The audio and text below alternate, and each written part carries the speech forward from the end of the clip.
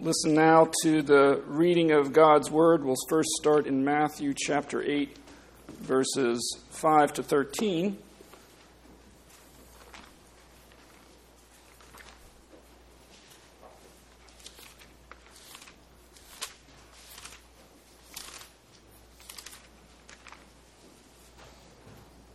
Matthew chapter 8, 5 to 13. The account of a centurion's faith in the Gospels. Speaking of our Lord Jesus, when he had entered Capernaum, a centurion came forward to him, appealing to him, "Lord, my servant is lying paralyzed at home, suffering terribly."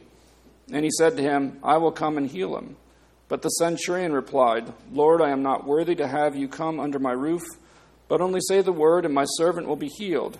For I too am a man under authority, with soldiers under me. And I say to one, 'Go,' and he goes, and another, 'Come,' and he comes. And to my servant, 'Do this,' and he does it." When Jesus heard this, he marveled and said to those who followed him, "Truly I tell you, with no one in Israel have I found such faith. I tell you, many will come from east and west and recline at table with Abraham, Isaac, and Jacob in the kingdom of heaven. While the sons of the kingdom will be thrown into the outer darkness, in that place there will be weeping and gnashing of teeth." And to the centurion Jesus said, "Go, let it be done for you as you have believed." And the servant was healed at that very moment. And then our scripture reading is from, sermon text is from Acts chapter 15. I'm actually going to read a larger selection to give context to what we're going to see in the sermon. So I'm going to start at Acts chapter 14, verse 24. This is the account of Paul and Barnabas as they have returned from the first missionary journey and are given a report returning to the church in Antioch of Syria, where they had been sent out, committed to the work of the Lord prior to the first missionary journey. So Acts 14:24. Then they passed through Pisidia and came to Pamphylia, and when they had spoken the word in Perga, they went down to Attalia, and from there they sailed to Antioch, where they had been commended to the grace of God for the work that they had fulfilled. And when they arrived and gathered the church together, they declared all that God had done with them, and how he had opened a door of faith to the Gentiles. And they remained no little time with the disciples. But some men came down from Judea and were teaching the brothers, "Unless you are circumcised according to the custom of Moses, you cannot be saved." And after Paul and Barnabas had no small dissension and debate with them, Paul and Barnabas and some of the others were appointed to go up to Jerusalem to the apostles and the elders about this question. So being sent on their way by the church, they passed through both Phoenicia and Samaria, and describing in detail the conversion of the Gentiles, and brought great joy to all the brothers. When they came to Jerusalem, they were welcomed by the church and the apostles and the elders, and they declared all that God had done with them. But some believers who belonged to the party of the Pharisees rose up and said, "It is necessary to circumcise them and to order them to keep the law of Moses." The apostles and the elders were gathered together to consider this matter, and after there had been much debate, Peter stood up and said to them, "Brothers, you know that in the early days God made a choice among you, that by my mouth the Gentiles should hear the word of the gospel and believe. And God, who knows the heart, bore witness to them by giving them the Holy Spirit just as he did to us.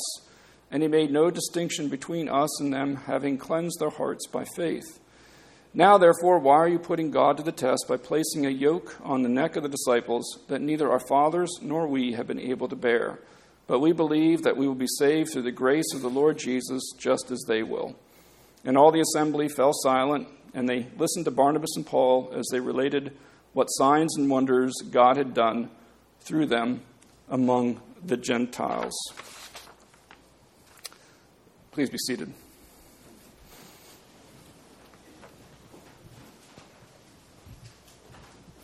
So as we come to our text here this morning, we already saw the context that I read, and then you see the title there is "We Have Faith and Faith Alone." You can see where that title comes from. So this is, in one sense, a basic gospel message, a reminder of the gospel. The title comes from verse 11, where Peter says, But we believe that we will be saved through the grace of the Lord Jesus, just as they will. And the overall context of the text, you heard me read believe and faith in the text, both for Gentiles and Jewish background believers. At this time in the history of Revelation, as God is unfolding his plan of salvation, we're being reminded that salvation is by faith alone, whether Old Covenant, dispensation, or new, that salvation is by faith for God's people. Overall, here in the context, we see that the church was gathering to discuss this question that came up from the missionary journey of Paul and Barnabas. They were out in the Gentile lands, and they were preaching the gospel, and people were coming to faith. But then there was a question about that arose in chapter 15, verse 1. But some men came down from Judea and were teaching the brothers, unless you are circumcised according to the custom of Moses, you cannot be saved. That is a big deal. Listen to what they said again. Unless you're circumcised according to the custom of Moses, you can't be saved. Not anything other than the phrase saved. So the issue was extreme. Paul and Barnabas had just come back from the first missionary journey and seeing the mighty works of God. Verse 12 of our text, Paul and Barnabas will relate what happened out in the Gentile lands. Remember, there was the healing of the lame man, for instance, and there were many conversions. There was much opposition to the gospel out in the Gentile lands in the first missionary journey. They were out in what is now modern-day Turkey, that area, preaching the gospel in many towns, and people were coming to faith. And so they've completed that journey, come back to the church in Antioch, the church in Antioch of Syria, which is the church that sent them on the first missionary journey by this Holy Spirit. That church is kind of where Turkey meets, if you view Israel as like a vertical on the one end of the Mediterranean, Antioch and Syria is in that region. And Antioch in Syria is the sending church, and they're a mixed church of Jewish background and Gentile background believers. So that church commissioned Paul and Barnabas. They went out. People were converted, both Jewish background and Gentile background. They come back. Paul and Barnabas do to report on that in chapter 14. And then verse 1 of chapter 15. Some people come down from Judea and basically say, what happened out there in those Gentile lands, that's not complete. Those people aren't saved. They need to be circumcised according to the custom of Moses, or else they can't be saved. Verse 2, Paul and Barnabas had no small dissension and debate with them. So this is happening in the church in Antioch of Syria. These men come down from Judea. Why does it say come down? Because Judea is up in the heights, higher elevation, and also kind of this biblical context as well, that Jerusalem's kind of the elevated area, the top, and then you go down into other lands. So these men came down from Judea, and they disturbed the disciples with what they were saying. The issue was big enough that the church commissioned or appointed Paul and Barnabas to go up to Jerusalem to have this issue settled. And so here we see the forming of a council. So we're talking about the General Assembly, the PCA General Assembly is happening this coming week as well. The OPC General Assembly just recently happened. The way we do things, we believe, is biblical. As Presbyterians, we believe there is this idea that the church gets together to decide issues and to assemble together for things. And where do we take our warrant for that? Well, right here. You have a major theological issue about who is in the church. Is it the Pharisee background believers and their way of looking at things, that you got to be fully converted to Judaism? Or is it the people Paul and Barnabas are witnessing to and what's happened in the Gentile lands, that the Gentiles do not have to ascribe to all these things, be circumcised in those things? What is the answer? The answer is extremely important, because if it goes down the road that some people could see this goes, you'd have Pharisee background believers, Jewish background believers, Gentile background believers, and they'd really be separate. And in the long run, that would not end well. We don't know exactly. It didn't work out that way, so we don't know how it would have ended. But it could have ended with two churches, one that probably would deviate into a works righteousness. The Pharisee background believers would probably slide into believing in some form of maintenance of salvation by works. And then you really would have two apparent churches, but only one true church if that had persisted. It might have been seeming okay for the peace of the church to avoid settling this issue. We have to be careful that we don't avoid issues in the church. We need to not make mountains out of molehills, but at the same time, if there is an important issue that has to be resolved in this period of history we now live in, by the way, right now we're in a period of history with this council where the scriptures are still open. That's an important distinction to this first council. We're now in this period of history where the scriptures are closed and that there's no further revelation, but we still look to the Word of God and the work of the Holy Spirit to enlighten us so that we come together and decide major issues for the doctrine and the purity of the doctrine of the church. We read the Nicene Creed this morning. That's the result of a council, right? A council come together to clarify things about in the early church, the days of the early church. They did that when the canon was closed. So they were making decisions with the Nicene Creed that were helpful to the church, one of the ecumenical councils that we look to for our affirmations of faith that we have. So this issue was important. The church comes together and sets a pattern that we follow today. And as we see in our text now in verse 6, all this is happening to bring together the church in a way that they can decide a very important issue so that the truth of the gospel is maintained and done in such a way that the church works together in a demonstration of love that we have for one another, works out and settles an issue. So verse 6 here in our text, the apostles and elders were gathered together to consider this matter. It's possible that the rest of the church was also present while the matter was discussed. And I've been going to presbytery meetings now for 15 years in the PCA, and at least PCA presbyteries, you can go as a visitor to the presbytery meeting and listen to the deliberations of the meeting unless in the special case where the presbytery goes into executive session. And sometimes there are sensitive personal matters that justify going into executive session.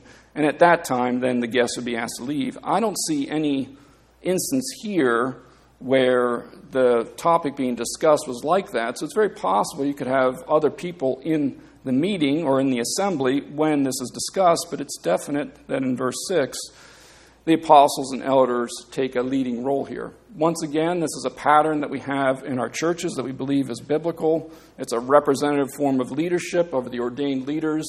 You have that on your own local session. As an OPC church, you have a biblical structure for your leadership going back to verse 23 of chapter 14. We saw elders being set up in every church that were in the lands that Barnabas and Paul had gone to. So this idea of an elder-led church, we believe as Presbyterians, is biblical. So you have your local session to discuss issues, and then you have your presbytery to discuss and resolve issues and come together for the good of the church. And then you have your General Assembly that comes together also, in the case of the General Assembly, once a year. All these things are biblical, and they are God's ordained process, we believe, to resolve the issues within the church and also to do the work of the church for the good and of the church and also for the glory of Christ. So verse 6, we see the church gather with the apostles and elders to discuss this issue. And then in verse 7, the first part, it says, "And after there had been much debate, Peter stood up."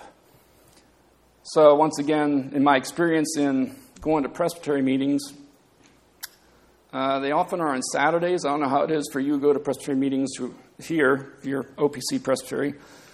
Some of your drives are very long, maybe 2 hours to get to a presbytery meeting and 2 hours to get back, depending on where it is.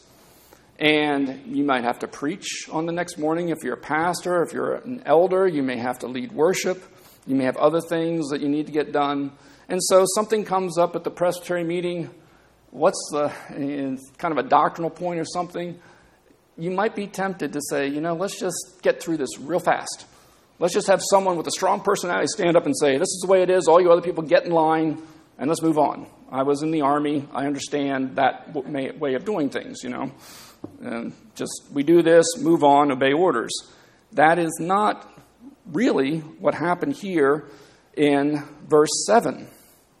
I believe there's wisdom revealed here, the wisdom from God revealed in verse 7, that is tied to Peter not standing up immediately. As an apostle, Peter could have stood up immediately and just said, this is the way it's going to be, guys. But that's not what happened.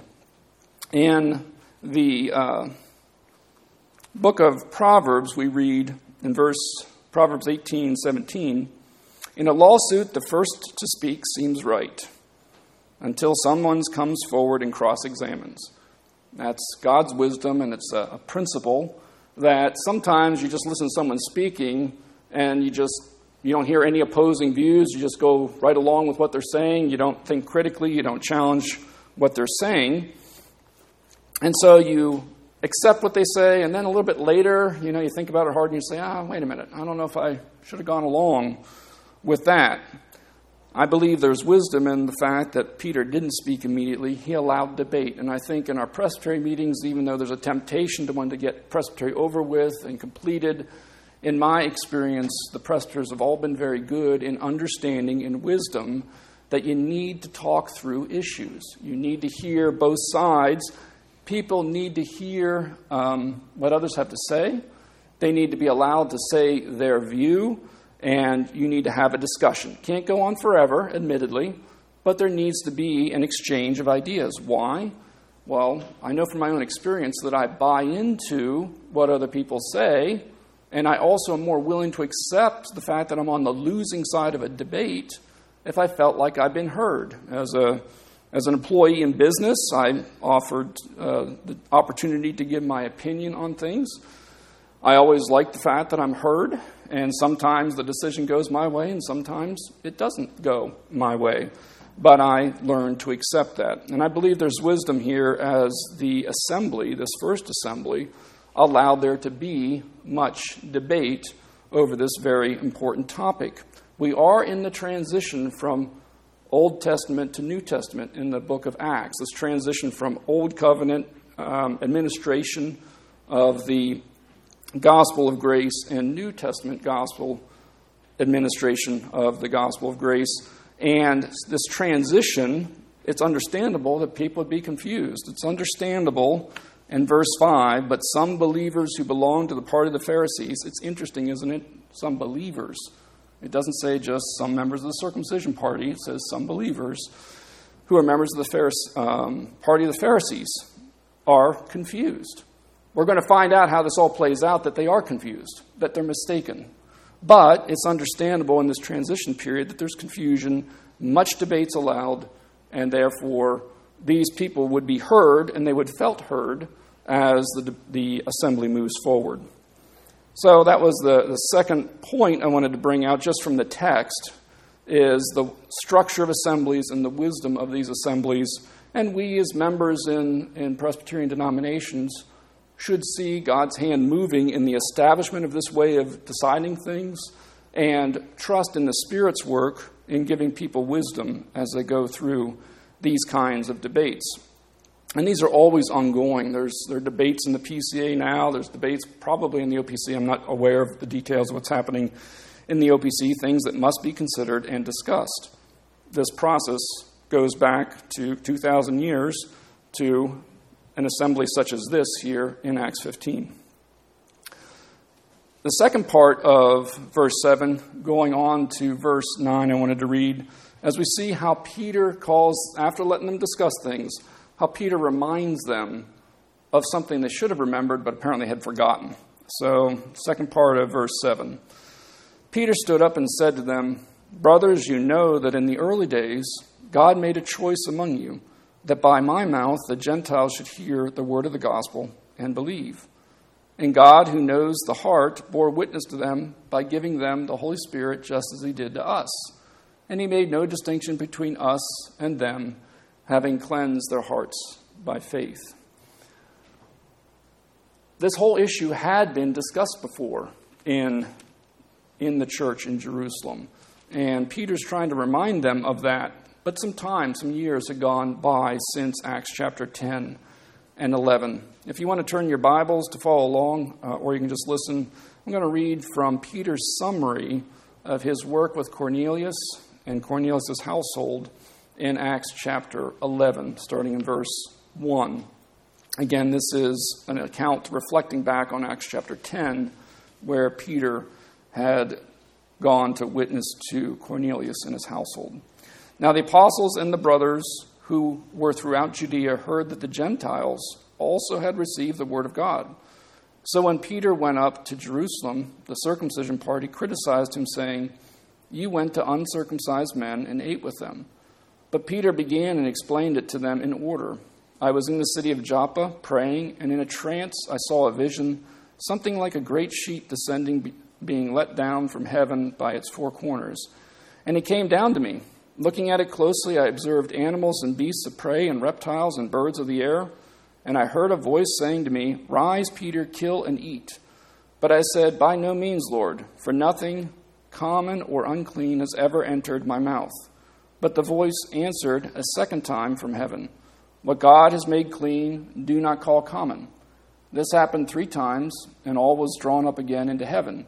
And behold, at that very moment, 3 men arrived at the house in which we were sent to me from Caesarea. And the Spirit told me to go with them, making no distinction. These 6 brothers also accompanied me, and we entered the man's house. And he told us how he had seen the angel stand in his house and say, 'Send to Joppa and bring Simon, who is called Peter. He will declare to you a message by which you will be saved, you and all your household.' As I began to speak, the Holy Spirit fell on them, just as on us at the beginning. And I remembered the word of the Lord, how he said, 'John baptized with water, but you will be baptized with the Holy Spirit.' If then God gave the same gift to them as he gave to us when we believed in the Lord Jesus Christ, who was I that I could stand in God's way?" When they heard these things, they fell silent, and they glorified God, saying, "Then to the Gentiles also God has granted repentance that leads to life."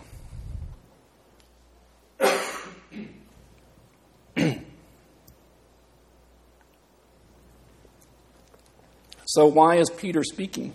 Well, it's because they've already decided the issue, haven't they?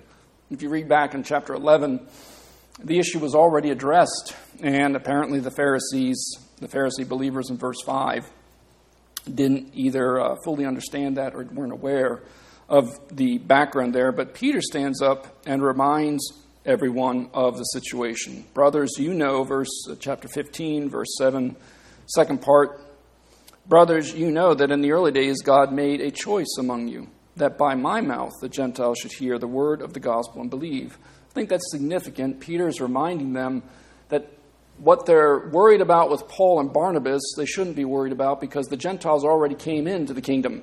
They came in Cornelius' situation. And in Acts, you have these seminal events where the Holy Spirit comes on a group of people. He came on a group of people in Pentecost. He came on a group of Samaritans, and he comes upon the Gentiles. And in chapter 10, when the Spirit fell upon the people there, and the believers from among and Peter was still saying these things, chapter 10, verse 44, while Peter was still saying these things, the Holy Spirit fell on all who heard the word, and the believers from among the circumcised who had come with Peter were amazed, because the gift of the Holy Spirit was poured out even on the Gentiles, for they were hearing them speaking in tongues and extolling God. So there is a miraculous expression of the coming of the Holy Spirit on Cornelius' household. So the Gentiles have already been brought into the kingdom, and Peter is now endeavoring to remind the church of these realities, and he's pointing out to them that this event has already taken place. And so this focus on Paul and Barnabas and their work over in the Gentile lands in Turkey, well, that's not correct. We need to roll the clock back to the work that Peter did initially. And then Peter goes on to say, "And God, who knows the heart, bore witness to them by giving them the Holy Spirit, just as he did to us. And he made no distinction between us and them, having cleansed their hearts by faith." Now, Peter's not making his argument here from the Old Testament. He is making his argument from experience and from revelation. Peter was told clearly by vision to go meet with Cornelius, to go into the man's household. The accusation in chapter 11 of the circumcision party against Peter was, verse 3, you went to uncircumcised men and ate with them.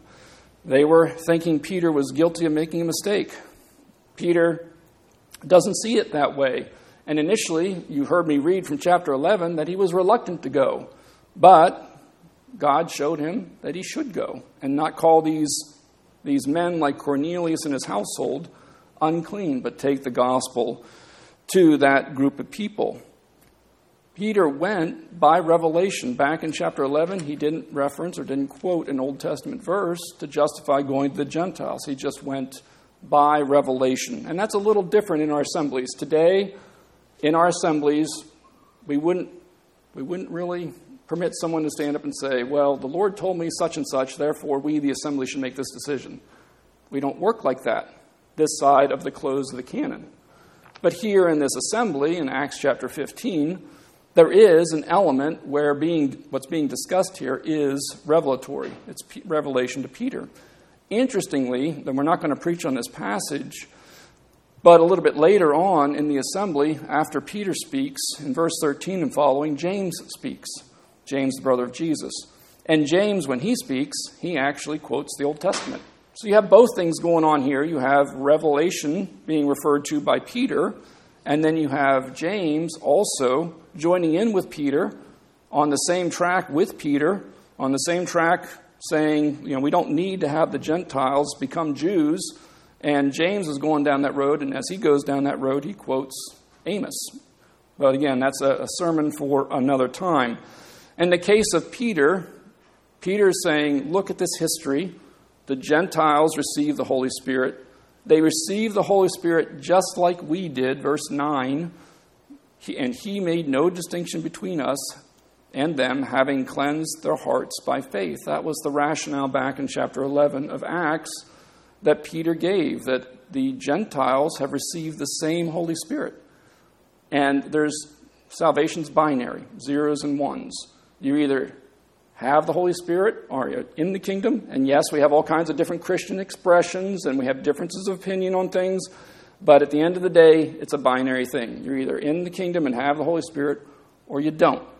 And Peter points out that there's no distinction made when the Holy Spirit comes upon Cornelius' household. It looks the same as it looked when the Holy Spirit came upon Jewish background believers.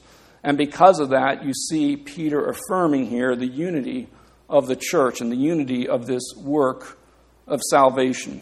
And then in verse 10, I believe Peter is now moving towards a slight rebuke, maybe even more than a slight rebuke, of the verse 5 believers who are of the Pharisee party, because he's now challenging those who would hold that view. In verse 10 it says, now therefore, why are you putting God to the test? When he's speaking to those people who are saying that the believers out in those Gentile lands have to be circumcised and to order them to keep the law of Moses, verse 5. So Peter's saying to the assembly, now therefore, why are you putting God to the test by placing a yoke on the neck of the disciples that neither our fathers nor we have been able to bear? Well, in this text, you have a group of Pharisees mentioned in verse 5. And we know from Matthew 23 that the Pharisees were a group of people who, by and large, with the exception of Joseph of Arimathea and Nicodemus, or these men of the council, but by and large, the Pharisees were a group of people who did not receive Jesus as Messiah. Rather, in Matthew 23, you remember the woe to you, scribes and Pharisees, hypocrites. So scribes and Pharisees were not on the right track in our Lord's ministry. They were demonstrating by their behavior and by their teachings, they were on the wrong track. They had departed from the gospel that pointed forward, as Jesus teaches, that the whole Old Testament points to him, and yet the Pharisees and the scribes, the experts in the Old Testament, somehow they veered, and when the Messiah showed up, they didn't get it. They missed. That old phrase, they missed the gospel by a foot, the distance from your head to your heart. They They missed the gospel. The Pharisees were in error. And why were they in error? Well, by that time, we know they had added a bunch of additional things to the law of Moses to try and make things even more able to do what God said. So in one sense, their intent was decent, but in another sense, they tamed the law and they almost made it, they made it so that they felt like they could achieve it, as the Apostle Paul would testify as a Pharisee, that in Philippians, he talks about how he was working his way to God and was a very good Pharisee. But then he realized that was not the gospel. So Peter challenges this group of people. And I think we have in view two things. We have in view the fact that the Pharisees had all these additional laws that they would count as a yoke that would put on the neck of the disciples, all these additional rules. But I also think we need to look at the Old Testament dispensation as it's fading away. These people are not going to be going to the temple to sacrifice lambs because Jesus, the Lamb of God, has been sacrificed and is raised. These Christians are moving into the future. Things are changing. What day is this? This is Sunday.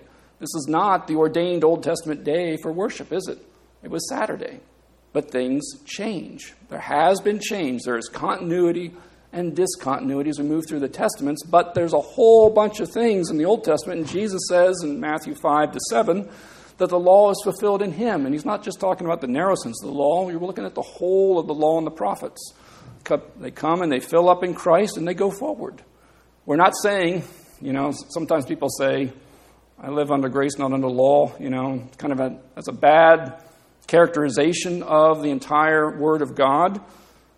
The Old Testament saints understood that they lived in grace. Those that were saved understood that the types and shadows of the Old Covenant were there to foresignify Christ to come and to put faith in the fact of Christ to come. It wasn't just about living under the law to perform the religion of the Old Testament, but rather to see Christ in it. But the Old Testament dispensation didn't have the clarity of Christ. And so we know from the New Testament that the Old Testament saints are viewed as living under the law as a tutor, a schoolmaster. They were children. And you say, well, were they really children? Well, how about the end of Judges? Things were not pretty at the end of Judges. Everyone did what was right in his own eyes. These are people who should have known better. And then think about 722 BC, the Northern Kingdom. After great error, remember Mount Carmel? Before 722 BC, you had Mount Carmel, Elijah on Mount Carmel. You had the prophets of Baal there. And in addition to the prophets of Baal being in the court of Ahab and Jezebel, they weren't there, but there were the other set of prophets of Ashtoreth. Those were Canaanite gods, false gods. And the people of God who had the biblical revelation in the Northern Kingdom were guilty of following after false gods. 722 BC, great error. 586 BC, the southern kingdom, Judah, falls to Babylon. They failed to learn the message that they should have seen from their sister. What happened in the northern kingdom, biblically speaking, God refers to what happened to Israel as happening to a sister of Judah. So you watch your relative, your sister, go into captivity in Assyria because of their idolatry. You'd think they would have learned, but under Manasseh and others, Judah did not learn. They went into captivity. They come back from captivity, and you think all would be better. They would have learned their lessons. But if you look at the post-exilic prophets, Haggai, Zechariah, Malachi, you look at Ezra and Nehemiah as well, no, the returned community is not perfect. They don't really want to give proper sacrifice. They want to withhold the animals that have blemishes. Their heart's not really in it. Now, they may have been cured of idolatry. They may not be worshiping Ashtoreth and Baal anymore, but still, there's a fundamental problem. The Old Testament pointed the way to Christ, but there's so many wanderings. They were so prone to wander. Yes, we feel prone to wander, but we see that they needed to have the fullness of gospel revelation to cure those wandering ways, so that yoke of the Old Testament was a yoke for them. And they arrived at the time that the Messiah arrived, And what happened when Jesus arrived in Jerusalem with God's people? Did they gladly receive the Old Testament promised Messiah, or did they nail him to a cross? We know what happened. And you and I both know that if we had been there, our voices would have said, crucify him. We would have been convinced by those religious leaders to do what the crowd did as well. We can see that in our own sinful nature. So, Peter says to the assembly, why are you putting a yoke on these people that we couldn't bear, that the Jews couldn't bear? And it's been proven through biblical history. We need to live in the fullness of the arrival of the Lord Jesus, as Peter goes on to say in verse 11, but we believe that we will be saved through the grace of the Lord Jesus, just as they will. That's where our salvation comes from. Peter says there with the we believe, that means the Jewish background believers believe that they will be saved through the free gift or the grace of the Lord Jesus Christ as he provides salvation. And then you go back to verse 9, as Peter's saying about the Gentiles, and he made no distinction between us and them, having cleansed their hearts by faith. You can think of the image of circumcision of the heart for the Gentiles. Their hearts were circumcised. They were cleansed. How were they cleansed? By faith. In the English, the word faith doesn't sound quite the same as believe in verse 11, but in the Greek, there's a verb for belief, pista, that's got the root pistis in it, and so does the noun. And so from the Greek perspective, that word faith and believe, we could read verse 11 as, but we have faith that we will be saved through the grace of the Lord Jesus, just as they will. So the Jewish background believers are saved by faith, and the Gentile background believers are saved by faith. Now, I'm not going to leave the Old Covenant people out of this. Remember the Hall of Faith in Hebrews chapter 11? They were saved by faith. The entire Old Covenant dispensation was pointing forward to the coming of the Messiah, and they were saved by faith through grace, just as we are saved by grace through faith. And so we see, as we look at this passage, a reaffirmation of something that is entirely the message of God, that you and I are saved by grace through faith in the Lord Jesus Christ. Ephesians is a good couple verses to memorize there in Ephesians chapter 2, verses 8, 9, and 10. For by grace you have been saved through faith, and this is not your own doing, it is the gift of God, not as a result of works, so that no one may boast. For we are his workmanship, created in Christ Jesus for good works, which God prepared beforehand that we should walk in them. In my early days as a young Christian, I sometimes thought that the work I did to get saved was to have faith. Well, if you look at Ephesians, for as by grace you've been saved through faith. And this is not your own doing, it is the gift of God. So why do I believe and my brothers do not believe? My brothers after the flesh. It's not because I'm any smarter than my brothers, though I like to tell myself I might be. Though actually, my one brother's a PhD, so, well, anyway. So, and my other brother, he's got a master's in engineering, so I'm probably not any brighter than my brothers. But I'm saved because the Lord Jesus was pleased in his timing to change my heart and give me the gift of a new heart so that he could work faith in me through the power of the Spirit to believe that the Lord Jesus Christ died on that cross at Calvary 2,000 years ago to save sinners like me and to pay the price on that cross for the sin I deserve and the sin you deserve. That's why it's called good news. You don't add your own works to it. Derek Thomas, we were doing a study that he was doing on Galatians, and he was saying the problem with works and, with thinking that you get saved by grace, but then you got to stay saved by your works as you get on that treadmill and you build up your assurance by being on the treadmill of doing good works, and that's how you feel like you're saved. No, that's not correct. Get off that treadmill. You're a child of God. And being a child of God, you are dearly loved. And by being a child of God, you will bring forth fruit that the Holy Spirit works in you. And just like a little child, you'll make mistakes, you'll sin. But your assurance is based on the fact of the grace of Jesus Christ through the faith that you have in believing in the work of Christ and work done for you. And that's where you rest your assurance. You rest your assurance on the promises of God that all who call upon the name of the Lord, interesting there, all who call upon the name of the Lord, all who call on the name of the Lord will be saved. And if you hear my voice and you're saying, well, do I know who Christ is? Well, remember the promises of God. Not promising to yourself or working in yourself something, but trust God that all who call upon the name of the Lord Jesus Christ will be saved. Let's pray. Our Heavenly Father, we thank you for your kindness in giving us the gospel. We look forward, Lord, to seeing you face to face someday and giving you the praises face to face that we lift here this side of glory before you for the great salvation you've given to us. And we pray, Lord, that you would cause us to rest in that salvation and to take that gospel message into the world around us. We pray these things in Jesus' name. Amen.